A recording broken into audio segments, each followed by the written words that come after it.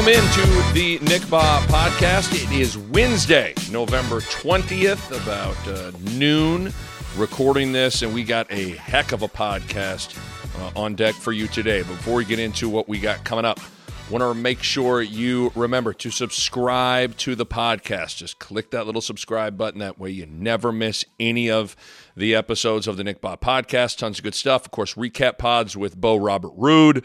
We got tons of great hoops coverage with basketball season in full swing. And, of course, we're going to continue to crush it with Nebraska football as well. So make sure you subscribe to the podcast. Make sure you go give us a rating, preferably a 5-star rating, please. And also give us a review as well. Okay, on this pod, going to get to a great conversation with Kevin Kugler. Haven't checked in with Cougs in a while. This guy is obviously one of the busiest guys in the world. I mean, he went from calling, let's just go through like his last couple of days. So he called Penn State at Georgetown on Thursday. He called Nebraska at Wisconsin at Nebraska on Saturday. Then he had an NFL game in Mexico City he had to go call. And when we catch up with Kev, he is en route to Champaign, Illinois to call an Illinois basketball game. This guy is he's the hardest working man in showbiz. So I always want to be respectful of his time, but I figured, you know what? I want to catch up with Cougs, talk a little Husker football with him, and also talk a little Nebraska basketball as well. On the pod today, I am going to get into some Nebraska basketball talk. Got some Creighton hoops I want to get into, but I want to start with two Nebraska football things. The first one is something that I'm really tired of. I really am. I said this on one of the recap pods, but right now in Husker Nation, fans, message boards, the media, everybody, we like to do a lot of pitting with Nebraska football and do the whole blame game thing. We pit the young players versus the old players. We pit the Riley recruits versus the Frost recruits. We pit the coaches versus the players. And, of course, every week we pit the offense versus the defense in a who's to blame conversation. The offense versus the defense blame game is unbelievable. Every single week. And 99% of the time, people are just ready to blame the defense. And I got to tell you, I'm exhausted by it. I'm just exhausted. Because a couple of things. Number one, at some point it's like, listen, I don't care whose fault it is. It's everyone's fault, you know? It's like at the end of the day, it's not like there is a record for the whole team, then the record for the defense, and a record for that. It's everybody's fault. But I'm exhausted by the whole nature of the situation of wanting to play the blame game. And then I'm also, in particular, exhausted how at every turn, people will look past the shortcomings with the offense and just blame the defense. And I'm not sitting here saying that the defense is great. Of course it's not. But you look at last week's game against Wisconsin. The idea that the offense was anywhere near good enough to win that game, I just don't quite get. Yeah, I get it. They had a lot of yards. They scored 21 points. They scored 7 points in the second half. And I know, hey man, look at the yards. Look at them. Why does that matter if you don't put points on the board? Why does that matter? Look at the Purdue game. Nebraska's defense got 2 interceptions. One was returned down to the 2-yard line. The other one was returned to Purdue's side of the football field. The special teams blocked 2 punts, and yet people want to blame the defense for that loss. It's kind of crazy. But with all that said, you know what? You know who else wasn't good enough in the last game and in big spots in the Purdue game? The defense. And special teams, for that matter, against Wisconsin. But yet, it is always the defense's fault. Always. No matter what happens, it's always the defense's fault. And I guess I'm exhausted and amazed at the lack of objectivity with people when it comes to assessing the offense and then delving out blame. The reality is, neither side of the ball has been very good. And it's why they're 4-6 for crying out loud. But I will say this. Just answer these two questions for me. Just answer these two questions for me. What side of the ball is the identity of this program with the new staff? And which side of the football has been furthest off your expectation level heading into this season? Okay, then. Let me shift to Martinez for a second. I thought his 10-minute Monday press conference was really interesting. And listen, I know I say this all the time, but damn, that guy is impressive when he talks. He is. When it comes to answering questions from the media, he pretty much is like the ideal quarterback in my mind. He says all the right things. He's real. He's genuine.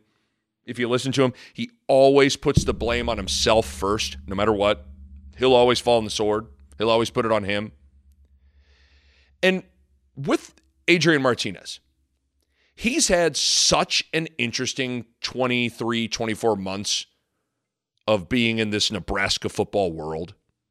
So you think about it, he committed and signed with Scott Frost in December of 2017.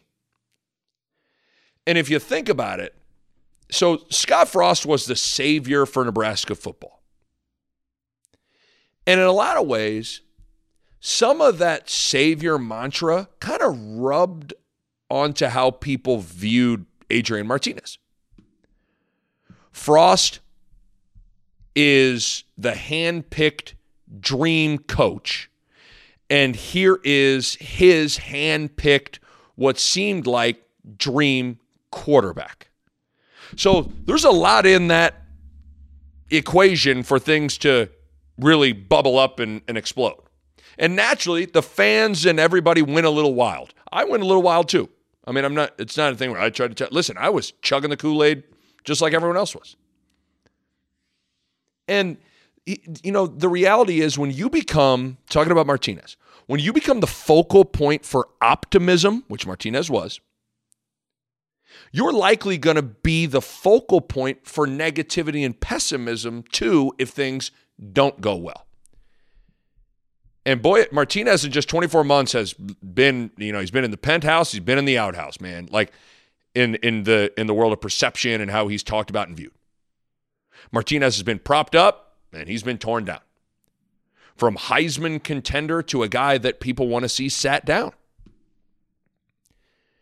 And it was interesting to hear him talk about how he's handled that. Martinez said, quote, "When I first got here, I love social media. I don't have Twitter on my phone anymore." Man, that is quite a quote from Martinez. I will say this. I couldn't imagine what it would be like to be Adrian Martinez. I really couldn't.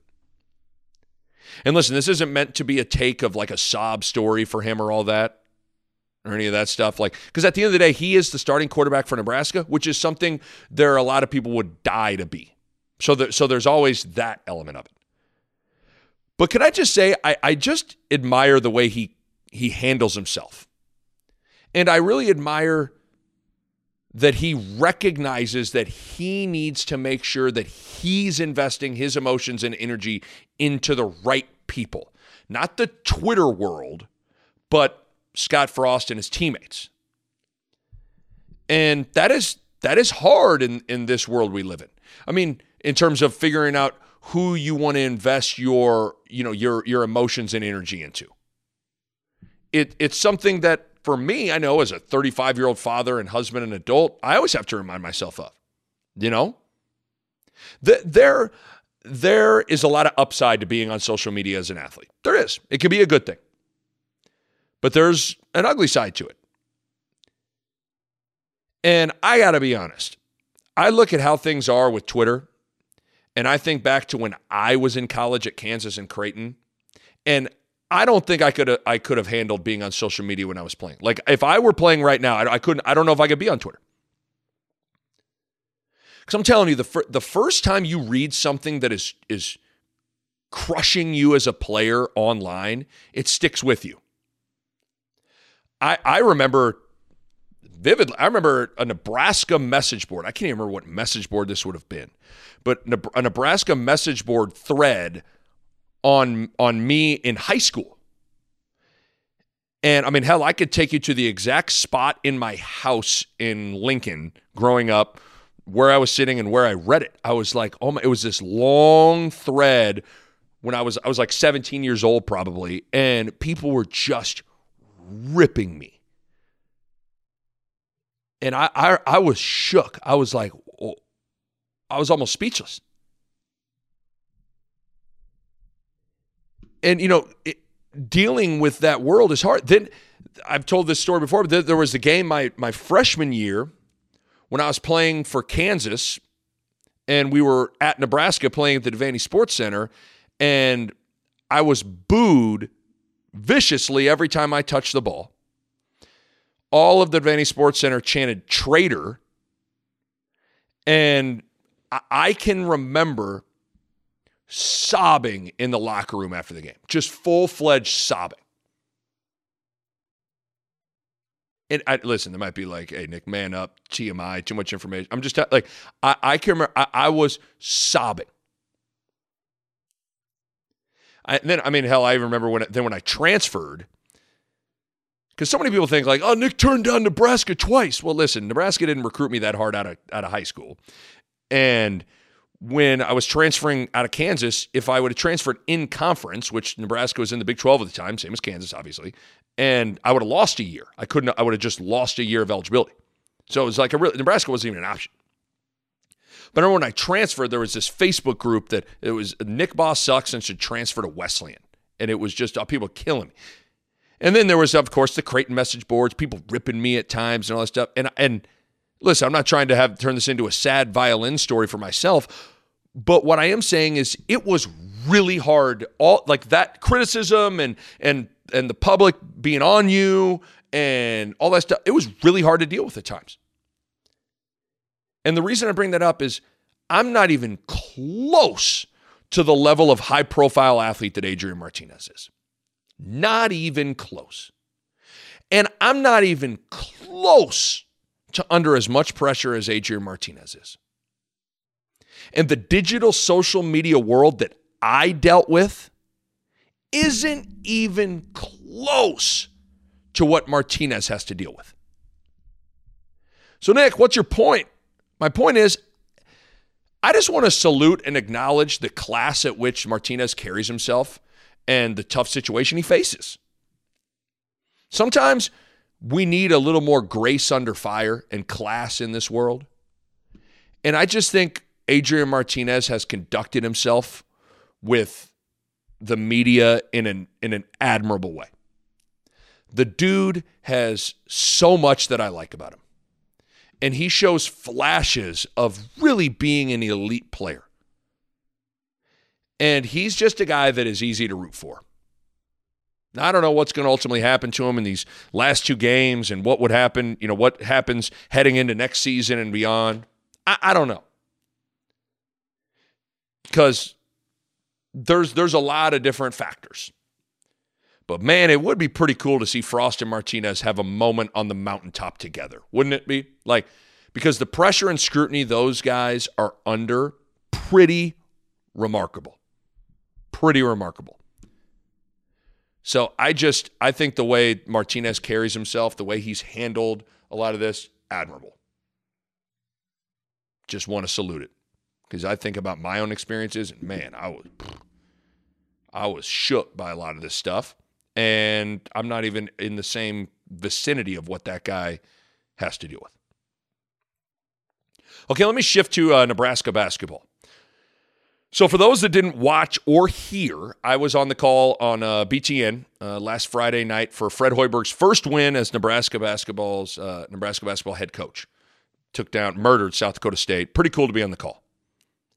And then also pretty cool to be able to interview Fred Hoiberg on the floor after the game. And man, Nebraska finally got it going. Especially in the first half. They were really running the floor hard. They got the pace going. They were competing defensively, got some shots to go in, and smack South Dakota State. And South Dakota State isn't great, but still, Nebraska needed a win bad. Couple of things. So, but that day, obviously, I get to go to shoot around, and I watch. I'm able to talk to Fred Hoiberg and Doc Sadler and those. Watching Fred Hoiberg coach and navigate the shoot around and interact with with his team, and then getting to chat with him, I just had a couple of takeaways. He has a calmness to him that I really like. And I think that calmness will serve this group well. Listen, there could be some rocky stretches with this team. Hell, they started 0-2. But he is a smooth, calm coach, which I think more so than anything is what this team needs. They don't need a coach yelling and screaming and all this stuff. They need someone to alleviate the anxiety and help provide and instill confidence, which was the other thing in my chat with him that stood out. Like I asked him, what was the biggest thing that he's seen in this 0-2 start, and he said, "Listen, man, basketball is a tough sport to play when you're not confident, and we haven't made shots, so our guys aren't confident." Boom.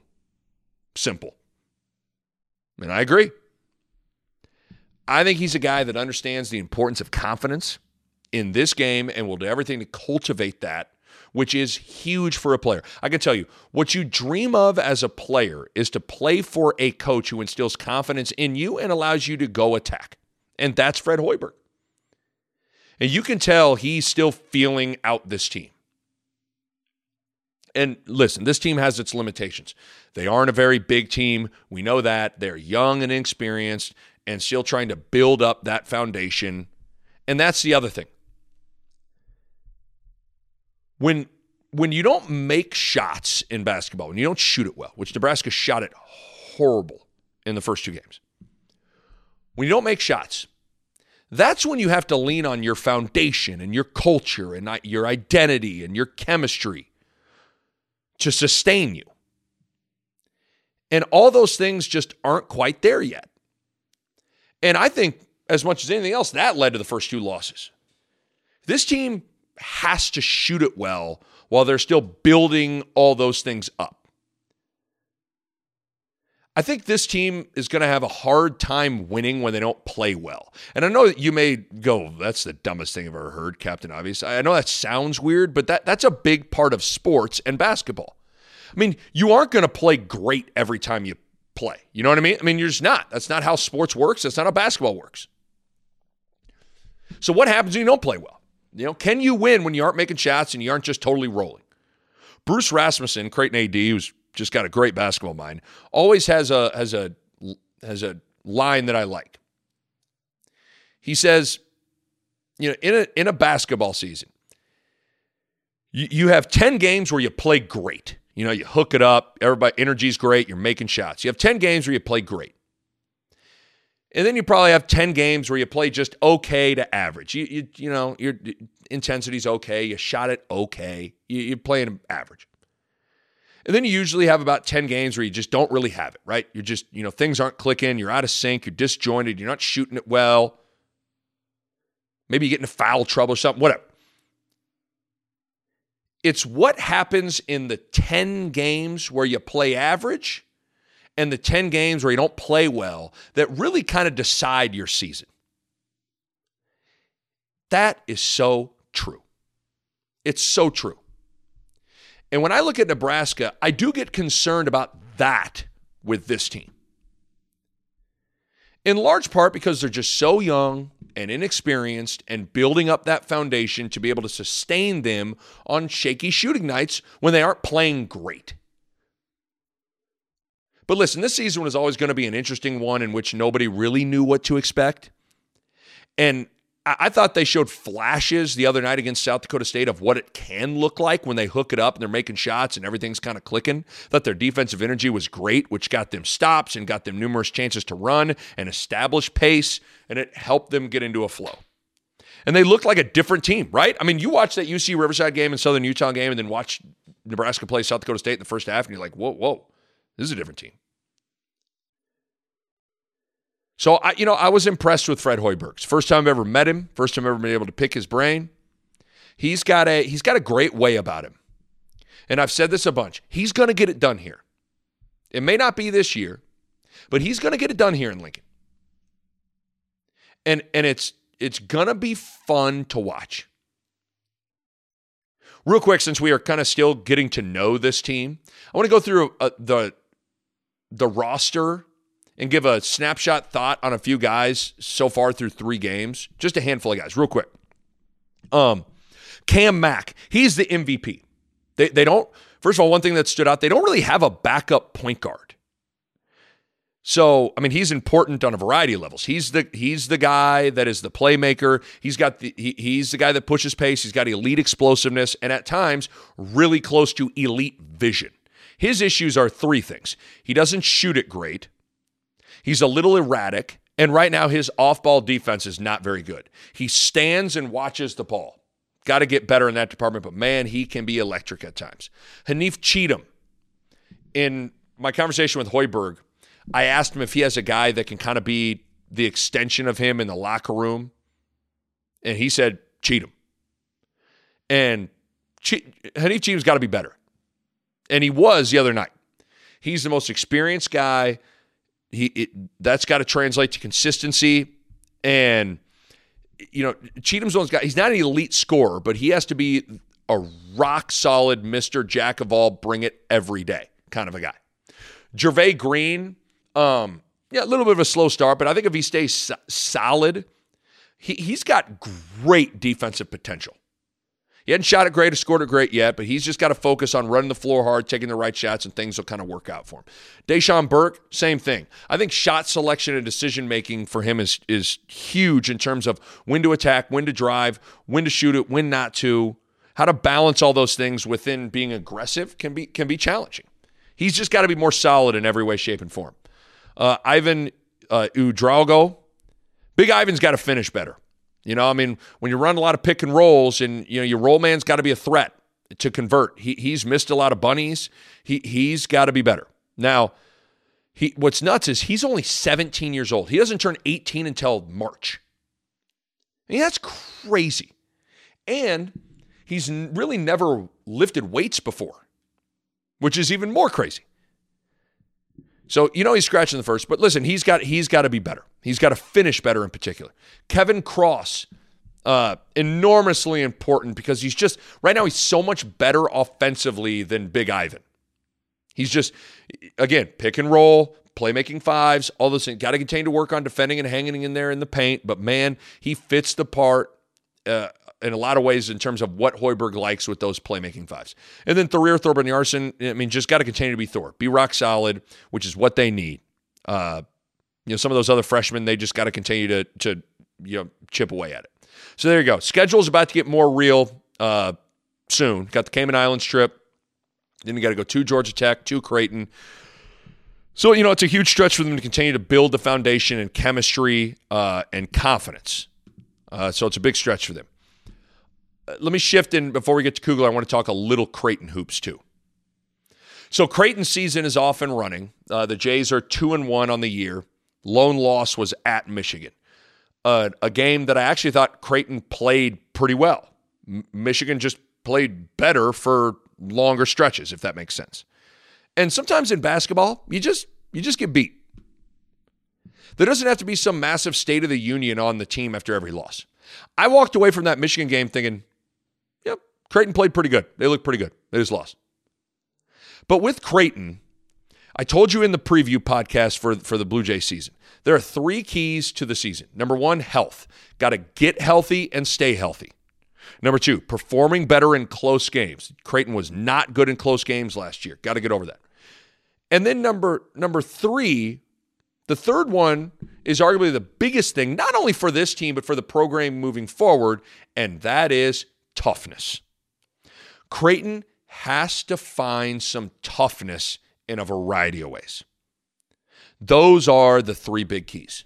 If Creighton stays healthy, is better in close games, and finds some toughness, I think Creighton's an NCAA tournament team. The health thing is still a work in progress. Damian Jefferson is back, but he isn't fully back. He doesn't have his explosiveness. Davion Mintz isn't back yet. But the toughness thing is huge. It is huge. And the other day, Saturday evening, against a good Louisiana Tech team. And listen, y'all can laugh and giggle. That team's good.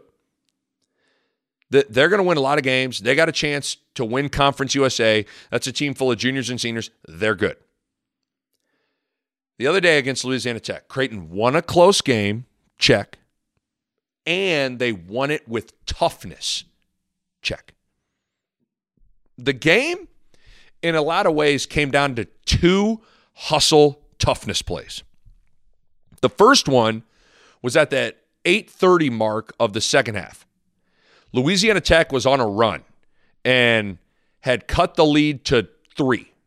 And Creighton was reeling a little bit on the ropes. It's a transition defense situation. Ball gets poked free. And Marcus Zegarowski makes the play of the day. It was the play of the game to me. He dives not just once, but basically twice to corral a basketball way out of his area that he had no business getting. He wrestled it away, tossed it to Kelvin Jones, who gave it to Mitch Ballock, who then lobbed it to Jones for a huge alley-oop dunk, got the crowd into it. Now, all of a sudden, all the momentum was taken away from Louisiana Tech, and it's on Creighton's side. Boom. Toughness. Marcus Zegarowski's dive was a man's play, a winning play.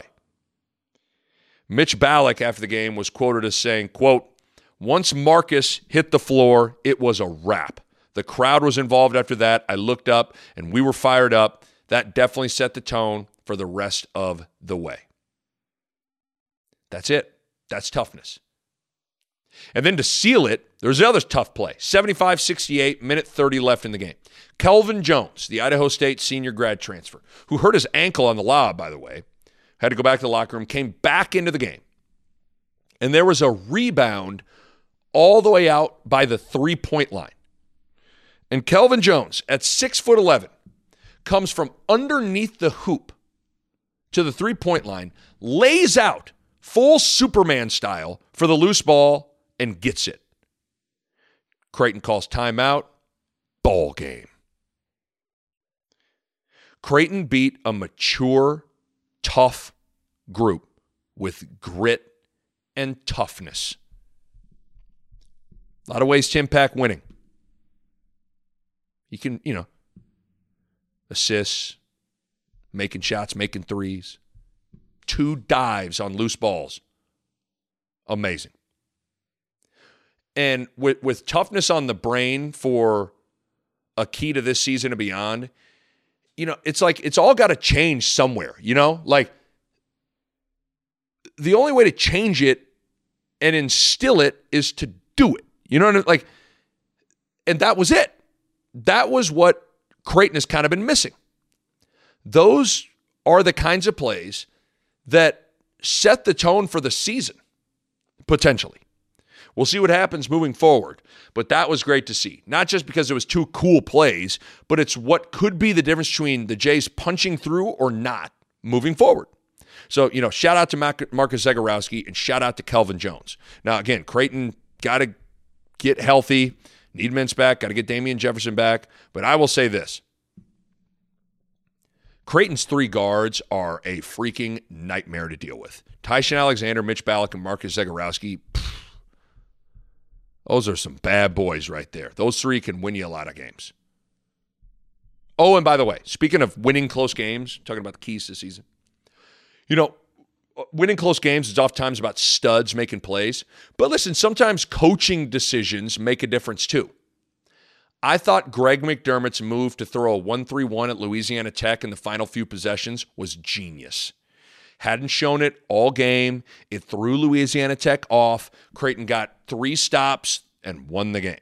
So, while we're giving shout out to people, shout out to Greg McDermott as well. All right, let's get to the guest of the day. Kevin Kugler, play-by-play voice of the entire universe, Big Ten Network, Westwood One. Obviously, he's calling NFL, he's calling college football, and obviously calling college basketball as well. He was on the call for Nebraska and Wisconsin. Figured, you know what? Haven't checked in with Cougs in a while. Lots I want to pick his brain on. So without further ado, let's get to my conversation, my chat with a good buddy of mine, very talented dude, Kevin Kugler. All right, on the line now is a man that I can only imagine the first thing he's going to say to me is, Thank you for the hours of entertainment you've provided me with your podcast while I travel around the world doing broadcasting events. He's Kevin Kugler. And Kevin, can I just say you're welcome prior to even saying thank you? Yes, my podcast has probably helped you out a lot. It's been great. You know, I'll go places and people will say things like, hey, did you check out the latest edition of the Nick Bahe podcast? And I'll pull up my phone and I'll say, did I check it out? And I'll say, no, I had no idea Nick was actually doing a podcast. That's really cool. And so I've learned that you're doing a podcast, and I'm very excited about it. Yeah. You know, well, it's word travels fast. You know, word travels fast for you. It's pretty good. My goal is at the end of this conversation for you to say, God, you know what? That Nick Bahe, he respects my time. I know you're busy, so I don't want to make this too long. So I have nothing but time for you. I am whatever you need. I am here for you. I'm always excited to talk with you. I'm kind of hurt that it's taken this long to come back on. Clearly, my first appearance on the podcast was the lowest downloaded podcast in the history of podcasting.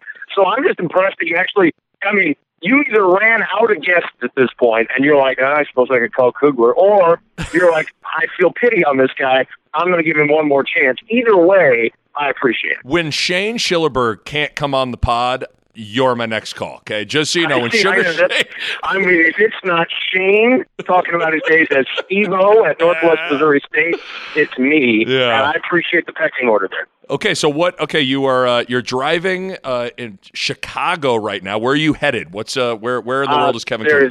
There's basketball to be had in the midweek before football on the weekend. You know, this is the crossover season, as you're aware. You may not have known this while you were doing a podcast, but college basketball season started. Oh. And so, you go broadcast the games. And right. So I've got Illinois coming up. And so I'm going to be broadcasting the Illinois basketball game, my first chance to see this Illini team with Kofi Cockburn and the rest of this very still young but extremely talented squad. And I'm anxious to see what they look like tonight. Okay, so I was going to finish our chat with talking basketball, but since you went there, I gotta go there. I'll go there right away. So I want to talk Nebraska with Fred Hoiberg. You were on the call for the UC Riverside game that obviously ended up in a loss. I had them the other night in a win versus South Dakota State. So it's funny. Did I expect them to start 0-2? No. But am I stunned by it? I'm really not. It's a brand new team, first-year staff. This team has little to no high major D1 experience. That's not to say it's going to just be an awful year, but I don't know. I'm not that stunned by the 0-2 start. How has the start of the season kind of landed to you? And what did you kind of take away from your first peek at this team when you were doing shoot around and calling the game and all that?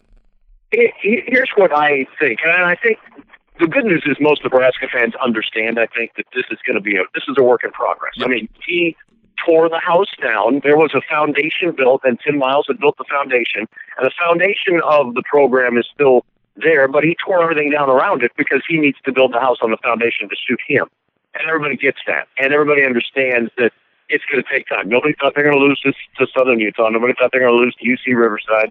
The national media looks at it from a 30,000-foot view and goes, "Oh my gosh!" Here's the situation that I see. I would be much more concerned if I didn't see what Fred Hoiberg was trying to do with he's installing his system, he's installing his culture. You see his sets, you see the stuff he's running. It's good stuff. Yeah, it really is. And, this is not somebody who's just rolling the ball out there and going, "I don't know, let's run around and shoot some hoop." What do you think? They're running specific things. They're trying to do specific things. I like some of the stuff they run to get guys open at the top of the key. It's very good, and I think their defense is going to be solid because Doc Sadler is going to be in charge of the defense, and that's what Doc does best is coach defense, and he's a heck of a defensive coach.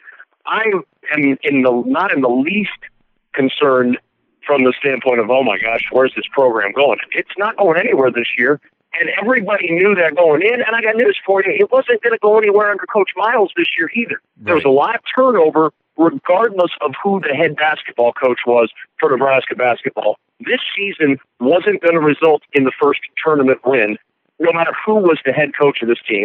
And I still don't believe it's going to be the case with Fred Hoiberg this year.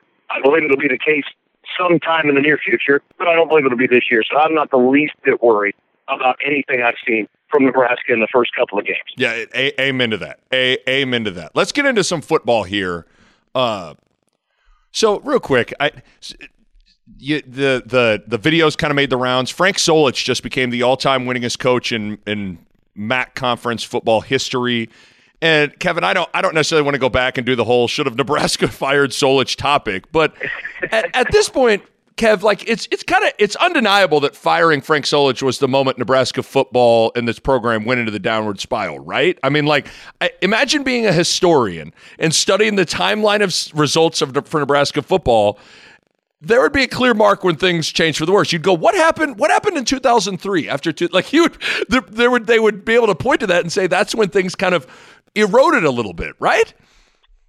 I have argued for a long time. You can debate whether or not Frank Solich should have been fired until the cows come home. I thought it was risky at best when they did it, but you can not debate the fact that Nebraska, had they gone on NCAA probation, would have not done any more damage to themselves than what they did with the firing of Frank Solich and the cataclysmic stupidity that followed in the bungled coaching search, the wandering around, the installing a brand new system. And again, it's hard to blame Bill Callahan for what he did because you brought in a guy who runs West Coast offense.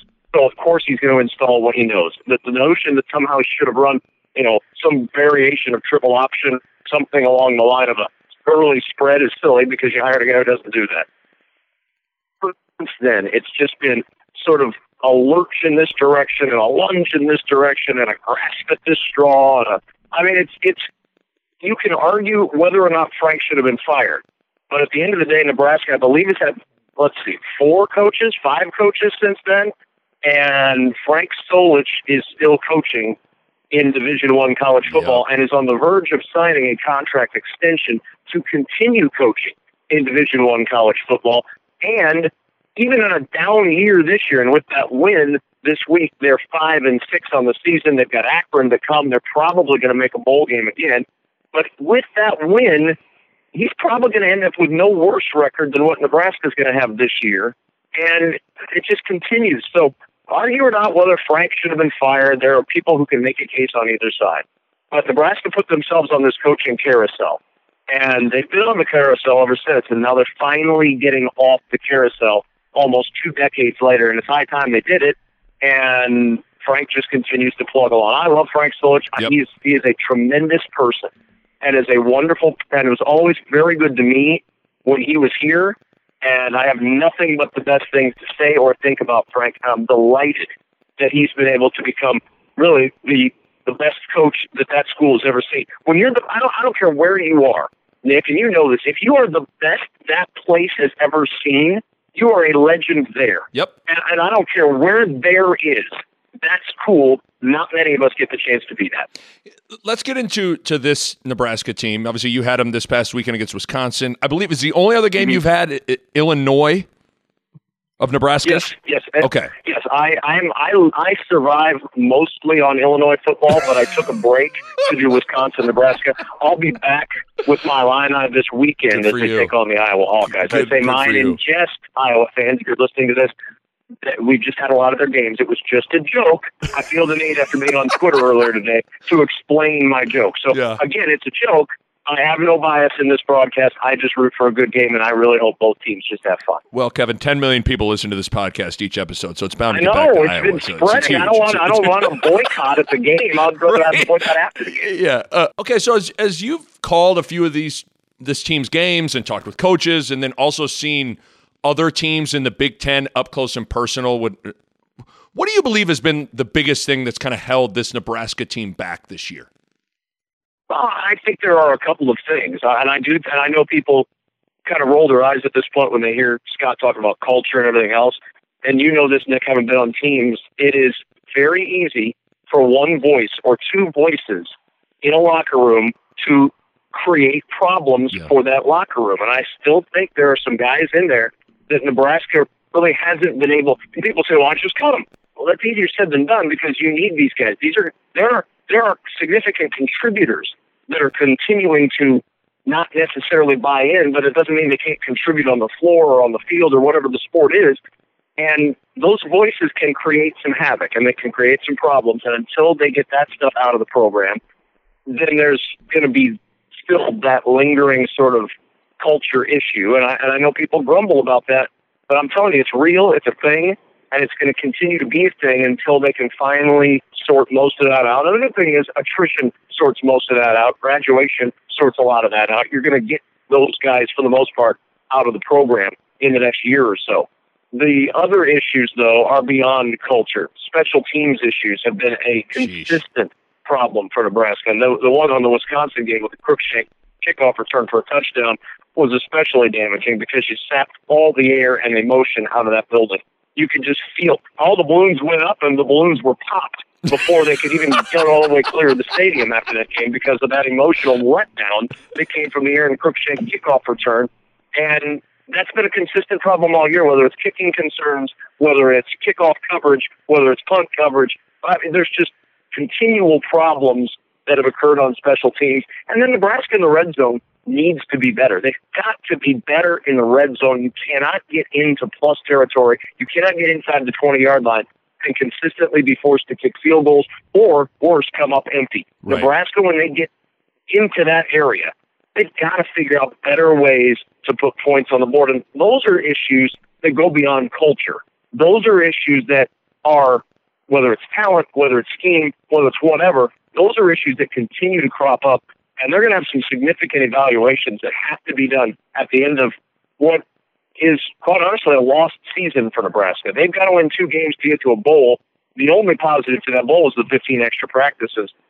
You're not, I mean, look, is Detroit or New York City in December going to get people excited? Probably not. No. But it would at least give you 15 more practices with your young kids. And I think that's what Nebraska has to hope can happen over the next 2 games. You and Matt had to have been thinking what a lot of us were thinking watching that game.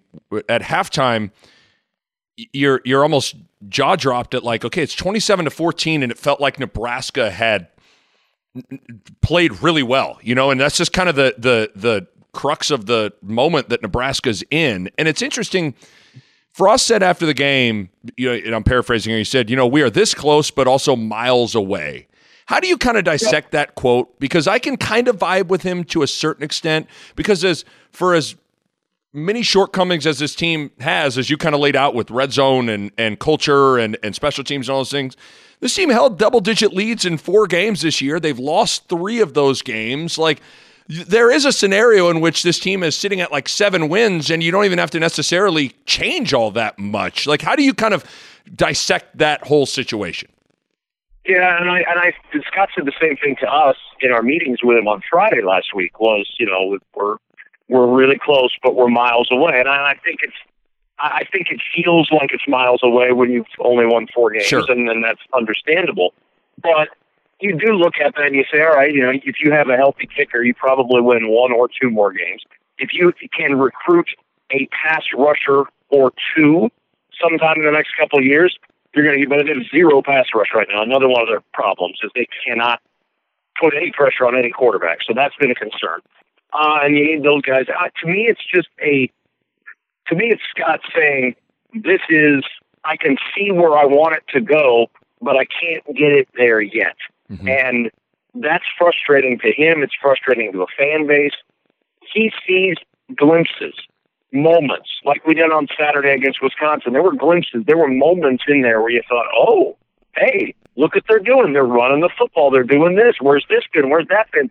But the problem for Nebraska has been consistently being able to string those moments together. There will be more of those moments, and I think that's what he's talking about as these young kids grow up in the program, as Garrett Nelson continues to blossom, as these guys continue to find their footing and they get more guys in who are on board with what they're doing and can do what they need them to do.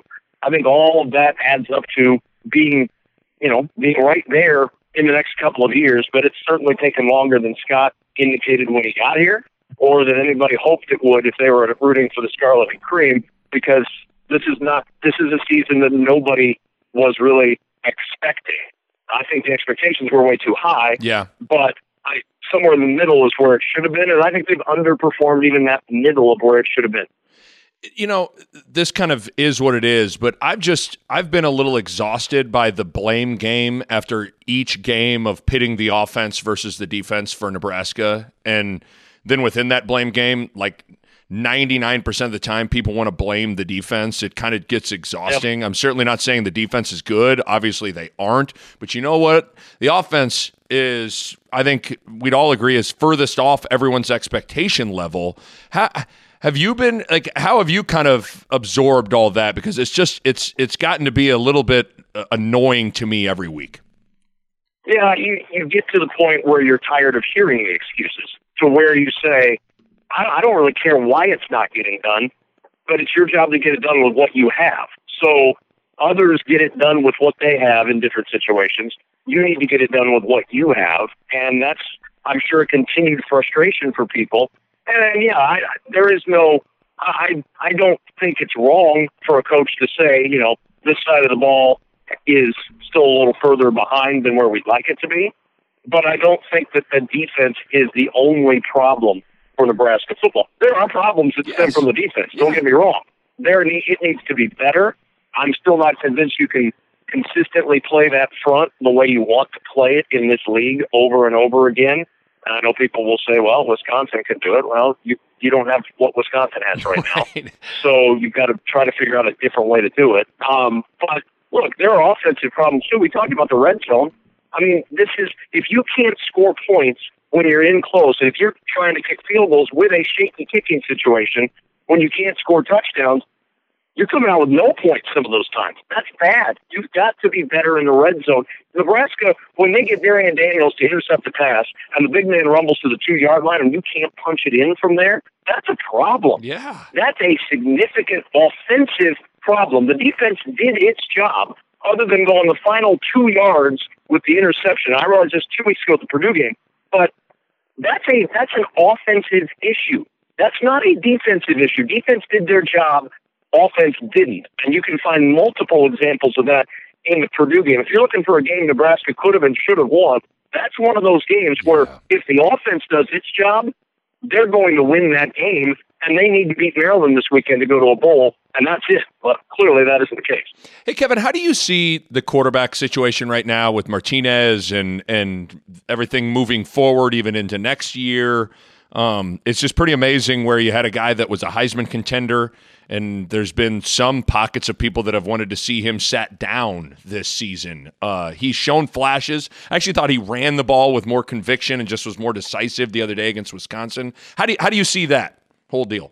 I agree with your assessment of Adrian against Wisconsin. I thought it was maybe the most decisive game he's had since the Illinois game in mid-September. I thought he looked like he was more willing to run. I think the knee has bothered him more than he's let on and has been hesitant to perhaps go as often as he did with the abandon that he did as a freshman. And here's my opinion on it. You asked about the quarterback situation as a whole. Yeah.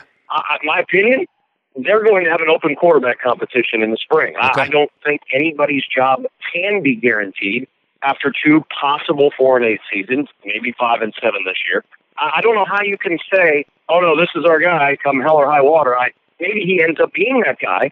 Maybe he recaptures a lot of the magic of his freshman year, and then he's your starting quarterback, and that's great. But I think if you're Scott Frost, and I'm sure he's going to reach out for my advice any day now, but if you're Scott Frost, I think you have to have an open quarterback competition in the spring because you have to see exactly what you have at this position. You cannot just say, no, never going to happen. You're the guy for 2 more years, regardless of what else is happening around him. I think you'll see that in the spring. I have no inside knowledge on this. Maybe he'll surprise me and say, nope, that's not it. But I think if you're looking at this objectively, you have to have an open quarterback competition and say, man, the best man win. You know, and I remember talking about this early in the year. I think there's a lot with Frost in that when he looks at Adrian Martinez, I think he sees a little bit of himself, where you have a very heavily criticized Nebraska quarterback, all those things, and I think he remembers what it was like. And, you know, he'll even interject his own experiences when talking about Martinez. So I'm trying to remember the exact years you were at the university as a student. What do you remember about 96 when Frost they had the Arizona State loss. They go 11-2. I remember people criticizing him. And then in 97, he got sat down for a series for Frankie London. Then he got brought back in the game and got booed a little bit. And say, like, what do you remember about that? Because I think it's clear that that's like a part of Frost's makeup and how he's kind of assessing all this stuff. It's hard not to be scarred by experiences of the past. And there's no doubt that Scott still feels the sting of that. I mean, it's always been an interesting relationship with Scott and Nebraska. There were people grumbling about him when he left in the first place. Then comes back. People are grumbling about him because he happens to be the guy who takes over for the greatest quarterback Nebraska's had in Tommy Frazier. So you're taking over for Tommy Frazier, who's just led the team to back-to-back national championships, albeit one year he was on the bench for most of that, and Burke Beringer took him through most of the season. But you come back, you're the guy who has to take over for that era. And look, that 96 team was talented, and he almost got him there despite the early loss. And that early loss at Arizona State was not all on him in 96. There were a lot of factors that went into that. It was partly on him, but there were a lot of things going on in that game. And they still got them to the championship game, and then the Texas loss, of course, sealed the fate. They ended up going to the Orange Bowl, where Damon Benning, if you hadn't heard, was the MVP of that 1996 Orange Bowl. That was kind of a big deal. So 97 comes, people are grumbling, they don't trust Scott, they're not sure what he can do. They're coming off a season where all of a sudden Nebraska feels like they're supposed to be in contention every year for a national title. They weren't the year before. What do we do? The Central Florida game, the booing, the chanting of Frankie London, all this other stuff. And then the Washington game kind of turns him around. So there's no doubt that Scott still feels that sting to a certain degree. And, like a lot of successful people, you're driven by as much by your failures or your slights as you are by your successes or your admiration and your embrace. And so I'm sure that drives him a little bit, but I'm also sure it lends him to be a little more protective of the starting quarterback in this state. And it's not easy. No. I promise you, if next year McCaffrey all of a sudden is your starting quarterback, people are going to hate McCaffrey at some point when they lose their first game. That guy didn't do this, that guy didn't do that. And they'll get on Twitter and they'll tweet mean things at him, and they'll tweet mean things about him, and they'll call radio shows, and they'll talk to people and say, I don't know why they were bench Martinez. That guy was great. There's never anybody happy with anything. And that's the thing that you have to be careful of. If you're the head coach, you have to make the decision on what's best for your team while protecting your player. That's not an easy tightrope to walk, and that's what Scott has to try to figure out how to walk in the upcoming months when he evaluates that position, as he will evaluate every position on the offense. I go back and forth with, like, I do think maybe one of the things that Frost has learned here in the year and a half, almost 2 years on the job, is like, you got to be careful with what you say. I mean, in this market and in this world, we will kind of pick apart everything he says. And, he really kind of propped this team up, and they haven't lived up to it. And that could then, those words get used against you. And then even same thing with Martinez. You prop him up, and then when it doesn't work out, people go, well, what the heck? But at the same time, like, I go back and forth in my head of, like, well, what is he supposed to say? You're supposed to not talk teams up? Are you supposed to not talk your player up? I guess I don't know what my question really is.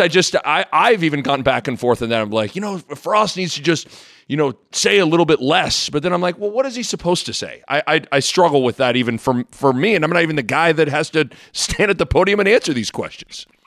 You're damned if you do and damned if you don't. So you have to do the best you can. And we also have to remember, as media covering this and as fans watching this is still a young coach learning his way in an environment that's difficult to learn your way in. I mean, he had a couple of years at Central Florida. The scrutiny and everything else was not the same as the prodigal son returning home to save a once powerful program. That is, that's a lot. Yeah. And he took it on, and he's getting paid handsomely to do it. And I'm not saying, oh, woe is Scott Frost in any way, shape, or form. But there is a learning curve going on here on all of this. Whether it's speaking to the media, whether it's handling yourself as a coach, it's hard not to come into this thing thinking, look what I did at Central Florida. I'm going to do it here because I got way more resources, without really knowing how bad the situation had gotten here over not just the Riley era, but on and off throughout the last 20 years of lunging and lurching around trying to find something in a dark room. There's a lot going into this, and I think as it continues to go on, and the university made, I thought, a shrewd move in saying, here's 2 more years. We're basically putting you back to year 0 again. And we're starting this thing. We're not starting over because we've got 2 years of culture building in here, but we're sending a message to people saying, you can grumble all you want. We don't care anymore. Right. We're done with the carousel. We're done with the wandering. We're done at Nebraska with that. It's over. Quit your grumbling. Or grumble all you want. We're not paying attention to it. We don't care anymore. And I think that's 100% the right statement to make. You can argue that it should have been done maybe after the game. Sure. But the timing of the release. But I don't argue the timing of the move. That whole week was message week. Giving black shirts out to guys who probably in years future won't necessarily receive black shirts at that point in their careers. All of this has been message week for Nebraska. And the message is we're building the culture and we're staying the course with that culture. So everybody just relax and try to enjoy the ride. So that leads me to my last question for you, and I'll let you get back to driving on the beautiful interstates of Yes, Chicago. It's wonderful. Because I agree with everything you just said. I do think these final 2 games could shape some things in a variety of ways. I mean, I think if Nebraska wins these final 2 games, Kevin, and goes to a bowl game and wins the bowl game, I actually think people around here will be feeling okay. I mean, you know how the roller coaster can work, but if they lose these final 2 games and they go back-to-back 4-8 seasons, there's already been a clamoring for people wanting to see changes, not for Frost, obviously, but people have talked about got to make some changes in the staff or whatever. And I understand the public pressure of, man, it's a hard sell to go 4-8, 2 straight years and say, you know what, we're keeping everything together, we're going to run it back. But I think that's what this program needs. Like, I think the last thing this program needs is more changes, even within the staff. How do you see all of that? Because I do think, as much as this feels like it's a lost season, there are things that are going to be interesting here in this final next 3-4 weeks that shape quite a bit. This is a scenario that is dangerous again. And look, if you have staff that leaves on their own fruition because they get a better job or a different job and they want something new for themselves or their family, great. You fill those spots as Nebraska did last year. But Nebraska's tried the constant staff change. Nebraska's tried, let's get a new DB coach, let's get a new D-line coach, let's get a new coordinator, let's do this, let's do that. I think you have to try something else because those ways have not worked right now. Mm-hmm. That said, if you evaluate this thing as a coach and you say, we got to do something with this. Maybe you don't like the way, I'm just going to throw a position out there. Maybe you don't like the way your offensive line is blocking, so you start looking at Greg Austin. I don't think that's going to happen, but let's say you do. I don't think it's unfair for Scott to say we need to do something different here, and by my evaluations, this is the problem, this is what needs to change. I don't think, again, I just picked that position. Sure, I know what you're saying. I could have been any position. Yep. I don't have a problem with him evaluating and saying, we're going to make a change here. I also don't think that massive sea change is what this program needs at this point. You've got to just figure out a way to find some consistency in Lincoln because the way that you've done it in the past simply doesn't work. You have to hope that, look, if it becomes a situation where Scott looks at this and says, my defensive coordinator, for example, isn't getting the job done, you have to hope that he's going to say, as much as I love you, Eric, I got to make a change here if that's what needs to happen. I don't think it needs to happen right now. I think you're fine right now with getting the culture built, getting players in positions where they need to play. And then I think, look, if you don't beat Maryland on the weekend, then you have some other decisions to make as far as personnel goes with this program that'll be in the short term. I think you have to make a decision first and foremost about Barrett Pickering. Do you kick him in the Iowa game if you don't win the Maryland game? Because he's at 4 games then. I think these are questions you're going to have to answer. Would you give up a year of eligibility for Barrett Pickering to kick in the Iowa game if you don't need to have Barrett Pickering kick because you can't go anywhere with a win? Right. I think those are the short-term questions. The longer-term questions have to come with that staff. So I hope I told everybody that I thought my sleeper in the Big Ten was Illinois, and that's the basketball team you are going to see. You're going to have to give me a report. I watched them the other night. Were they against Hawaii, I think was who they played the other night. That team's talented, Kev. That team's got some dudes on it, man. They do. They've got some dudes. I really like Brad Underwood. So do I. I like his style, and I think the kids really like him as well. You had Coburn in with Ayo Dosunmu and Bishanishvili, and that's been the one area I want to get into on our broadcast is having a second big to play with a big. It's kind of Bishanishvili's kind of taken a step back early as far as his production goes from where it was at the Stick Smith and Bruno Fernando played together at Maryland for the first time. It's sometimes difficult for a big to become accustomed to playing with because they just don't do it very often.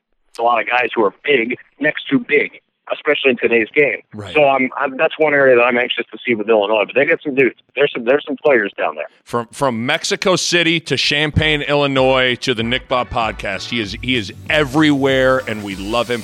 Kevin, I respect your time. You have yourself a great call, and we'll catch up soon, my man. Okay. I hope so. Thank you, Nick, and I appreciate you having me on the Nick Bob podcast. Thank you, Kevin.